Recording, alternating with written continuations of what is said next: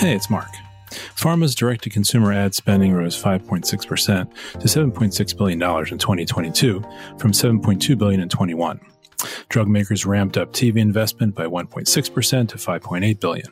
Digital, encompassing display, video, and social, surged 45.2% to nearly $1.2 billion. Those totals are courtesy of Nielsen Ad Intel, which tracks media investment. And brands desire more control over all that spend. Where most pharma organizations are today is that they have an internal media team that's responsible for setting the strategy and overarching management, but they still integrate with a media agency for buying and what's called flighting of that media. While it's far more the exception than the norm at this point, some pharma brands have moved their media buying function in-house, the most notable example being Bayer. Earlier this year, I interviewed a couple of Bayer's media execs about this effort, and the piece elicited a fair amount of feedback. Given the complexity of media planning and buying, there's one issue that brands, agencies, and consultancies that I interviewed expressed concern over, and that's the recruiting, training, and retention of talent.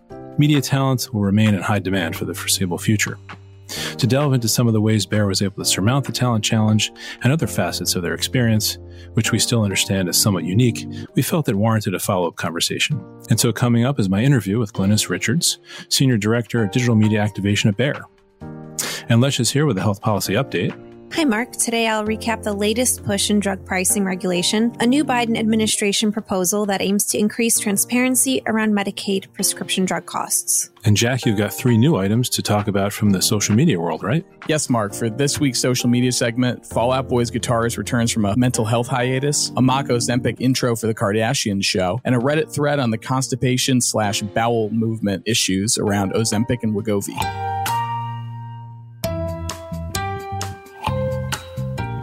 I'm Mark Iskowitz, Editor-at-Large, and welcome to the MM+M Podcast, medical marketing and media's show about healthcare marketing writ large.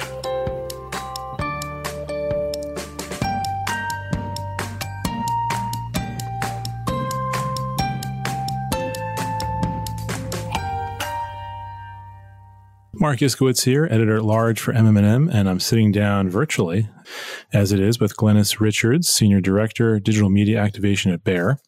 Bayer is growing exponentially and in-housing its digital media operations.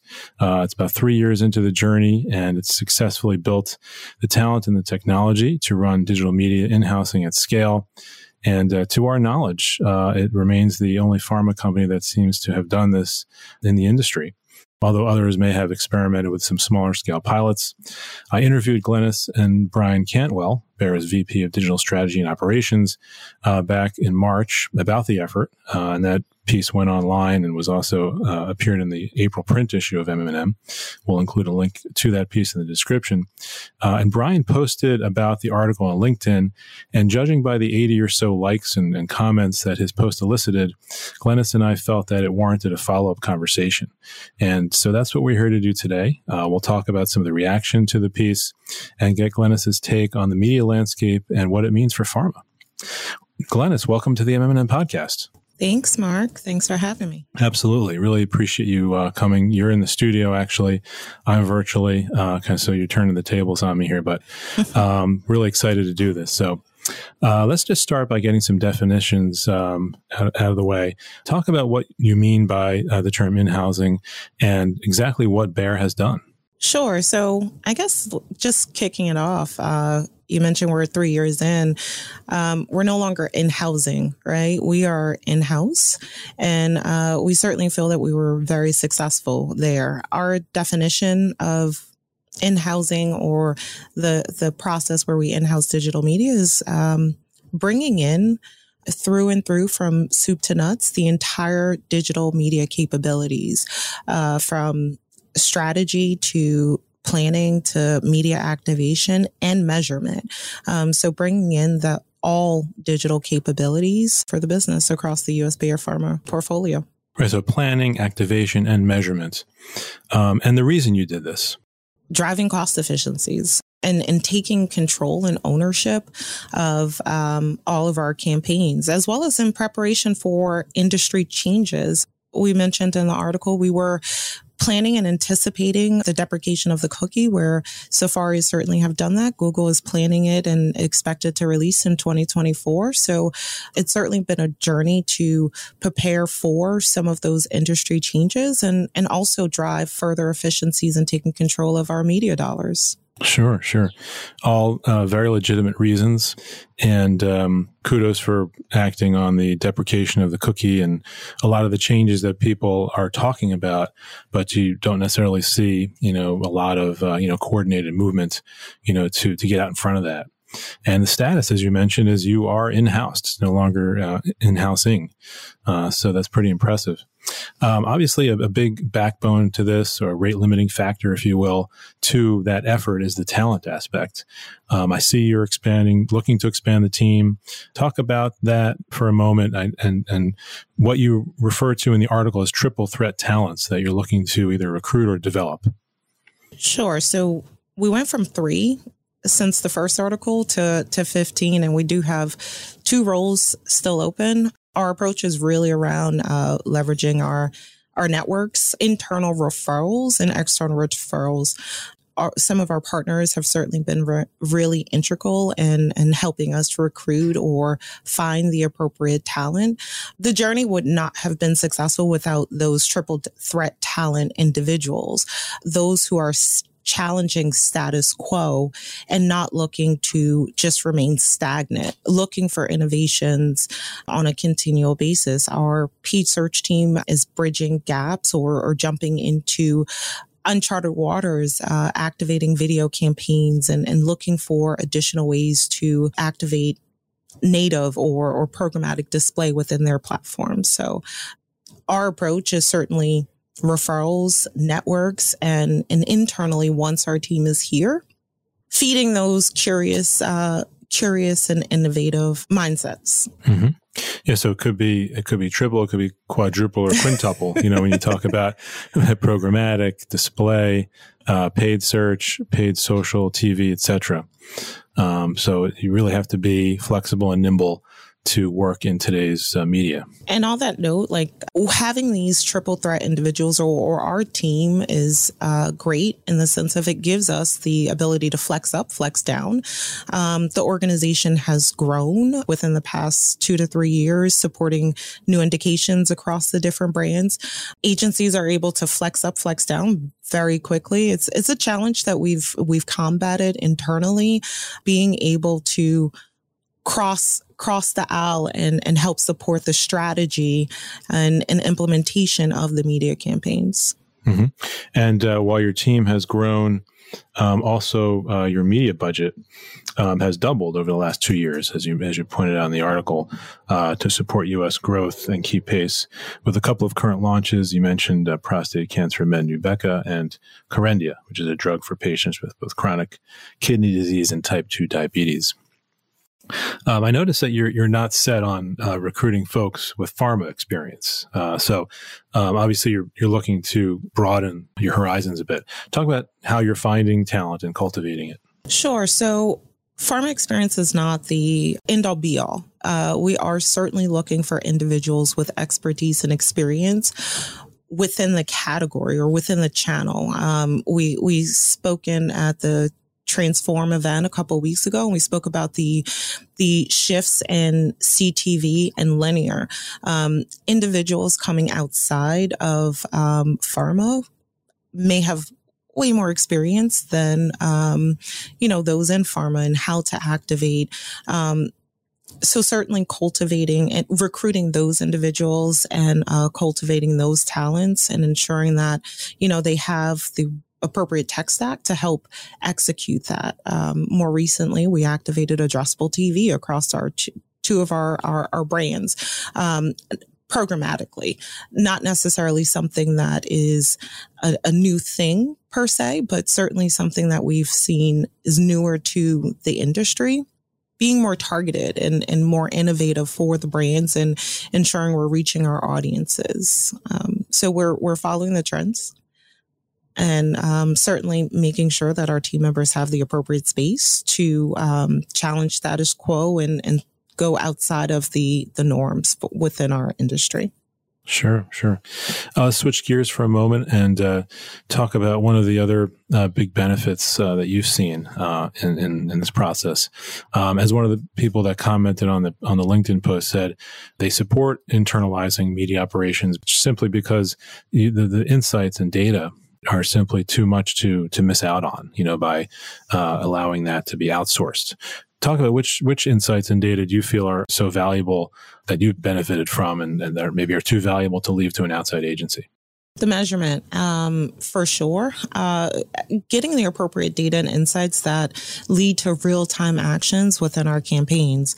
Just circling back to our definition of what have we defined as the in-housing of digital media, and those capabilities include the measurement component. We've also in-house and build up a digital analytics team to support our efforts. They work hand in hand with the execution and strategy teams. They are continuously looking at the media to help inform decisions, and we're able to react. So 100% agree. It is too valuable to leave on the table and leave to an external agency to support. We're looking to be quick, fast, agile, as opposed to waiting on monthly agency connects to understand how is our media performing. Right. So it's not just one data point or two data points. It's measurement as a whole. You're now able to act on it a lot quicker because you don't have to wait, as you say, for those monthly check-ins with the agency. Correct. Yeah. Okay. And, we talked about a little bit earlier that Bayer is kind of leading the charge here. It's really the only one that's done it to this extent. And, we've seen some different flavors. We were talking offline about how some of the holding companies are introducing their own proprietary media trading platforms in an effort to decrease non-working media spend, overhead, things like that. But, it seems like there's a lot of white space between what else is happening in the industry and what a company like Bayer is doing. But you do work with some trading platform or some networks like PulsePoint and Trade Desk for health-specific media trading, right? Absolutely. We work with those, tried and true platforms. They are experts in the space. In terms of testing or looking at other platforms, we're not there, right? We're confident in the tech stack that we've selected. We're confident in our partners that we are actively working on. When looking or considering new technology, it's what's the value prop or what are we gaining from, exploring additional platforms and in terms of testing. So, kudos to them in terms of, building out additional technologies to provide solutions for organizations. We're just really comfortable and really satisfied with the experts at PulsePoint and Trade Desk and various other partners that we work with who are committed to the success of, our Bayer campaigns aligning with our internal media team. Mm-hmm. Great. Let's shift gears one more time and talk a little bit about perhaps what's new for you all on the media front. Can you talk about some of the newer media formats that your team is engaging in? Sure. So formats are not necessarily new, but tying into our talent, we're testing or looking to activate beta campaigns within various different platforms, testing status quo, right? So with Microsoft have a significant amount of new advancements for pharma. We're certainly looking to explore those, which push our team out of the standard paid search vertical and testing more native ads or video ads, et cetera. Also, in terms of pushing status quo, activating, as I believe I mentioned, addressable TV programmatically, not leveraging an agency to reach those users 100% just on linear buys or through direct IOs. We're activating it through our existing platforms, which drives further efficiencies and better targeting as well. So couple of betas in the pipeline. Won't dig into all the details, but we're certainly exploring and looking to push various test and learns across all channels. And Glennis, I heard that you can talk about one perhaps case study of addressable TV with one or two of the brands that we mentioned earlier, Corendia and Nubeca, right? Sure. So, I mean, we've activated addressable TV across Nubeqa, Corindia, and we've had cases where the ads were seen in the wild during primetime TV and live sports, which is great to hear. I personally have not seen it, on my TV screen, but, those individuals who are likely within our target audiences have, which is, really important to know that our media is effective. It certainly is doing its job and aligns with, part of the reason why we in-house, right? It's efficiency. It's the control. It's being extremely targeted. Live sports, Knicks games, Nubeqa showing up during that time for the right individual to receive that message is really rewarding. Yeah, so certainly going out to a specific audience, watching the Knicks game, they're playing the Heat, I think, in the playoffs with a message about prostate cancer. Sounds like, hitting on a good audience there. And as you pointed out, addressable TV is a good way to attract cord cutters. So you're really flexing and leveraging this to really get to audiences you might not be able to get to as effectively. So sounds like a smart approach. I wanted to switch gears yet again and just kind of get your take on the media landscape. After the Q1 earnings, we saw from a brand perspective, the media brand perspective, that, Comcast's were down, in terms of their linear TV advertising revenue for networks like NBCU. On the flip side, the Amazons of the world reported increases in their digital advertising revenue, which kind of, again, speaks to that slow trend of the decline of linear TV, giving way to digital, the proliferation of other media channels for the advertising dollar. And pharma is kind of going along with that. Their huge digital media outlays that we saw in early 2020 perhaps have come down a bit from those lofty purchases. But, if you look at the Nielsen, DTC data, pharma DTC spend actually went up again last year. And so they're still putting a lot of money, and that includes digital as well. But linear did go up as well. Anyway, I wanted to get your take on what all that means for pharma. Sure. So linear still plays an important part within a media plan, right? However, we're focused on reaching people. So digital is the right path. Like our path, or at least my path, is to always go digital. Can we reach the right audience? Can we drive efficiency? Can we measure the campaign and as close to real time as possible, so that we can react, pivot, and adjust the campaign so that it makes sense? So aligning with that, or just seeing the metrics and the shift where, digital has crossed linear, certainly I think it's going to continue down that path. But we'll certainly say linear is still a very important part of a media plan. And I would actually say that it should still be on media plans if it makes sense, especially dependent on the life cycle of the brand or your new brand. Where are you in the overall life cycle? Interesting. I would think that, earlier on, linear would be more effective, because you want to have a broader reach, as possible. But then once you get into more mature brands and it shifts to direct to patient perhaps versus direct to consumer, that you want to get more focused and targeted. But you're saying linear really has a place later in the life cycle? No, I'm sorry. Okay. Linear, I think, has a place for those early stage, newer brands. So it certainly holds a great place for that broad reach, just to raise that brand awareness. Whereas the digital is always going to be really effective and focused on those, targeted audiences, and for those later life cycle brands, certainly always go digital. Absolutely. Great. I'm sorry, I was misunderstanding you there. Couple more questions and I'll let you go, Glennis. What would you say is what was the biggest challenge, in getting to this point and becoming in-housed? Biggest challenge. Well, 3 years in, certainly the talent, right? Like it took time, while also managing the campaigns. So I think that is ultimately the biggest challenge.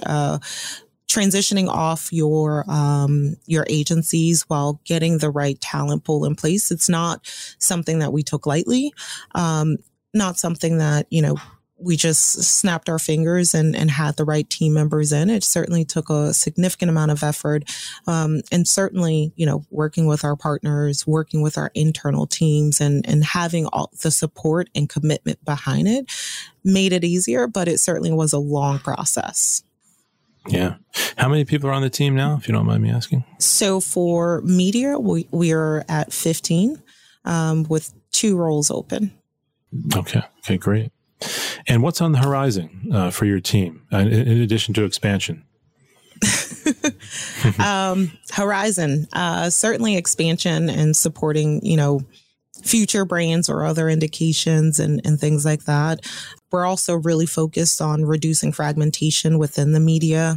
So got to throw out this buzzword, omni-channel, right? So making sure that fragmentation is reduced across the board, growing our strategic partnerships and strengthening those year over year is certainly a continued push for us as well. Yeah. And, I'm sure from where you're sitting, you're in the thick of the shift to omni-channel. As we interview a lot of agencies for our A100, we're seeing from the agency perspective, some of those agencies that handle both DTC and HCP for a brand, they say that allows them to achieve a greater engagement than if the brand allowed them to do either one on its own. But that really, kind of is omni-channel in its purest sense. I think kind of you're really syncing up the channels there by giving one agency, the remit to do both, and rather than siloing it. Would you agree with that? That's kind of one permutation of how that journey is taking place? I agree. That is certainly one permutation, or brand can also in-house. Right, that's true. Right, and keep it all internally, and certainly develop that customer journey and develop some of those conversations between doctor and patient. Right, so owning both. Sure, I'm talking campaigns. From a creative perspective, I should say, not necessarily media perspective. But yeah, go ahead. From a media perspective and creative perspective, having both campaigns and play from one team can certainly organically develop some of those conversations, right? And manage that overall journey from a creative perspective. So I agree. That's certainly one of the permutations for omni-channel. Yeah, great. Okay, well, this has really been a fascinating conversation, Glennis. I really want to thank you again for joining us. And the article was a lot of fun, and it was fun to talk about, the reaction to it and kind of do, a wrap up on it. So thank you again. Thank you.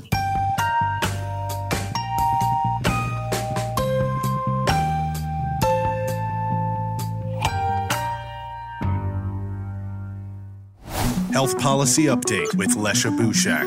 The Biden administration is continuing to push for more regulation on drug pricing in the year following the passage of the Inflation Reduction Act.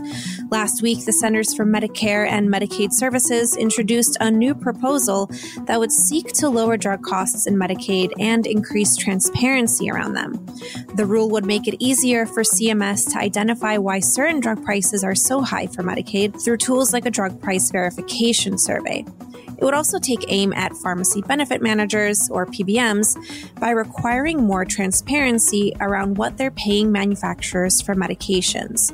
The idea is to reduce spread pricing, or the PBM practice of raising the price of the drug for insurers or Medicaid managed care plans, and then pocketing the difference, which can contribute to high drug prices for patients. Health and Human Services Secretary Xavier Becerra noted in a statement that, quote, "We are advancing unprecedented efforts to increase transparency in prescription drug costs, being good stewards of the Medicaid program, and protecting its financial integrity." He added the proposed rule would save states and the federal government money. The proposed rule comes amid a recent bipartisan push in Congress to craft legislation to reform the PBM system and rein in spread pricing. I'm Lesha Bouchek, senior reporter at MM+M. Social media, Instagram, TikTok, Twitter, YouTube, social media update. And this is the part of the broadcast we welcome Jack O'Brien to tell us what's trending on healthcare social media. Hey, Jack. Hey there, Mark. So before we get started, I want to give a shout out to Liam Hendriks, a pitcher for the Chicago White Sox, who returned to the mound over the weekend after a battle with stage 4 non-Hodgkin's lymphoma. First pitch, Liam Hendriks, 96, strike one. 5 months after he was diagnosed with cancer, Hendriks received a minute-long standing ovation from the Southside faithful at Guaranteed Rate Field and threw a 96-mile-per-hour strike as his first pitch back. So obviously good news there on that front, wishing him the best. We're going to go into our first story here, which is all about Fall Out Boy. Their guitarist and founding member Joe Troman announced on Monday on Instagram that he has returned to the band following a months-long hiatus to focus on his mental health. Hey everyone, I'm officially back, he wrote on the social platform. I want to thank everyone for the love and support while I took some time away to focus on my brain and get healthy for my family, my friends, and myself. Troman stepped away from the pop rock band in January, announcing on social media that he was feeling the effects of burnout and that his mental health had rapidly deteriorated over the past several years. The band temporarily replaced Troman with Ben Young, who he thanked in his Instagram post for substituting for him. Troman's return comes as Fall Out Boy prepares for a North American tour next month before it performs legs in Europe and Japan later this year. In light of the ongoing dynamic shift in terms of how mental health is discussed in America, especially after the COVID-19 pandemic, Troman's decision to speak publicly about his behavioral issues is admirable. This is especially true following a number of high-profile suicides among celebrities in recent years, such as Stephen Twitch Boss, Anthony Bourdain, and Kate Spade, among others. And Lesha, I don't know if you, like me, grew up on Fall Out Boy, but this is obviously great news to be able to see somebody focusing a lot on their mental health and coming back and being able to support a band that certainly speaks to millions. Yeah, I know that the sort of emo mid-aughts nostalgia hasn't hit quite yet, but it probably will in the next 10 years or so. So I'm sure a lot of, fans of, pop punk bands are feeling glad that he's sort of talking about his mental health and bringing that up in the national spotlight. Yeah, I was reading one study that showed that more than 73% of independent musicians experience symptoms of mental illness. And that was before the pandemic. So really high number. And a lot of organizations are coming up that are focused exclusively on mental health for the music industry. And like one of them pointed out that there's no human resources, unit in most of these organizations. There's no governing body over the music industry. And that's why a lot of these issues kind of go unresolved. Just like you said, Jack, it's good to see him sharing and normalizing the conversation.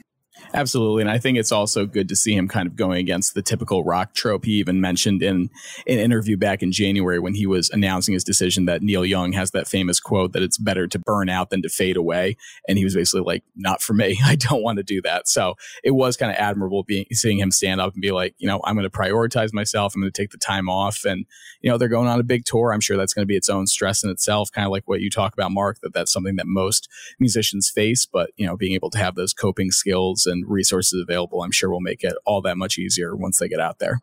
Yeah, just one further point. Sorry. As I was on a road trip this past Memorial Day weekend, one of the ads that came on, I was listening to app-based radio station, was for one of the online virtual care .coms. And they were saying, the best way to take care of yourself is by taking care of your mental health. And it's really, again, becoming more mainstream. Absolutely.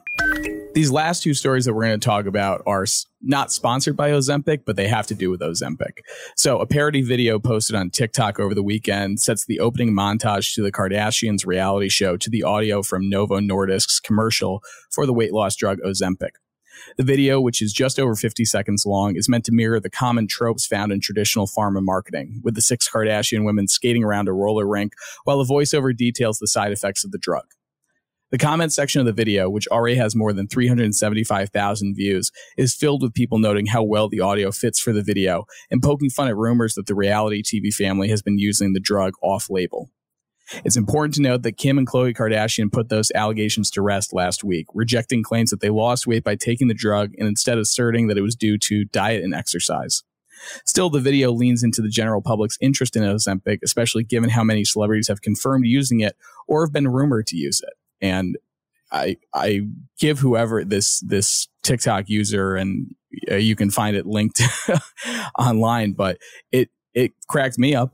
My fiance showed it to me and I was like, okay, we're going to have to talk about that on the show because it just kind of ties in perfectly where somebody took the time to basically take the audio, put it over the Kardashians, and it's well on its way to going somewhat viral. Yeah, very creative mashup there. And, just the search Kardashian Ozempic on TikTok has 47 billion views. So, needless to say, speculation concerning the Kardashians' suspected use of Ozempic has been rampant, I think, since last year. So this is just the latest sign, I suppose. Yeah, and if, whether or not the Kardashians are actually using Ozempic, we do know that a lot of celebrities and TikTok influencers and other social media influencers are using it for weight loss and have been sort of touting it. So they're definitely driving some of the demand that we've been seeing for that drug. And kind of dovetailing that into our last story here as it relates to the off-label use of Ozempic and its sibling drug Wegovy. Problems have mounted for Novo as it relates to keeping up with the demand. And obviously they've had to alter their advertising campaigns accordingly, their supply accordingly. But they're not the only ones having issues. Some users of Ozempic have also been dealing with an entirely different problem altogether, which is pooping their pants and the bed. A Reddit thread called Sleep Shits features people using Ozempic or Wegovy and details their retention issues in candid, at times funny detail. Quote, "I literally shit myself while sleeping," an anonymous poster wrote. "That's a first. Been a tough few days of diarrhea after my first semaglutide injection." Another commenter responded, quote, "It'll all be worth it when you're able to fit into a smaller adult diaper." Others have complained in private Facebook groups and in TikTok testimonials about issues with constipation and dehydration as a result of using the GLP-1 drugs. Still, as with so many claims and information found online, it's worth taking these anecdotes with a grain of salt. Dr. Eric Goldstein, a gastroenterologist in New York City, told Insider that while digestive issues are known side effects of this class of drugs, how widespread and severe they are is likely overblown on social media. So, on the one hand, people are obviously losing weight, getting their diabetes symptoms and side effects under control. On the other hand, there are people that are using it off-label and are obviously losing weight. We've seen that again in some of the speculation with celebrities or influencers. But then there's other people that are kind of reaping these less than desirable side effects, Mark. Yeah. And with the GLP-1s, Jack, it's no secret that, nausea and diarrhea were reported side effects in some of the clinical trials. But I should point out that these issues are not brand new to the obesity category. While they may seem taboo for this podcast, it's nothing new for the obesity category. Back in 2006, when GlaxoSmithKline was applying to the FDA to take Orlistat, also known as Xenical, over the counter, its side effects, including gas, incontinence, and something called oily stools, prompted a concern from the FDA. Then again, the agency ultimately approved the application, and today Orlistat is sold OTC as Ali or LI. So I guess those side effects were deemed manageable without a doctor's involvement. But the GLP-1's research has shown that nausea and diarrhea are the most prominent side effects. And older medications may help with those adverse events, but they don't have the weight loss efficacy, of course, of the newer drugs like Wegovy and Ozempic used off-label. So I suppose it's a trade-off. Yeah, I took a look at that Reddit subreddit for the drug after you brought this up, and it's just so interesting to see. There's new posts every couple minutes, every couple hours, not just about some of the gastrointestinal issues, but all these other side effects that people are claiming and these personal anecdotes of their experiences on the drug, like, their appetite for certain foods over not, or like they're feeling sluggish or they feel amazing, or it's just really interesting. It's like almost between, these Reddit subreddit conversations or TikTok, people kind of explaining their symptoms and their experiences. It's like we're watching this like real time experiment, this weight loss, off-label weight loss use experiment play out. So it's just really interesting to see people really kind of detailing their personal anecdotes on this drug.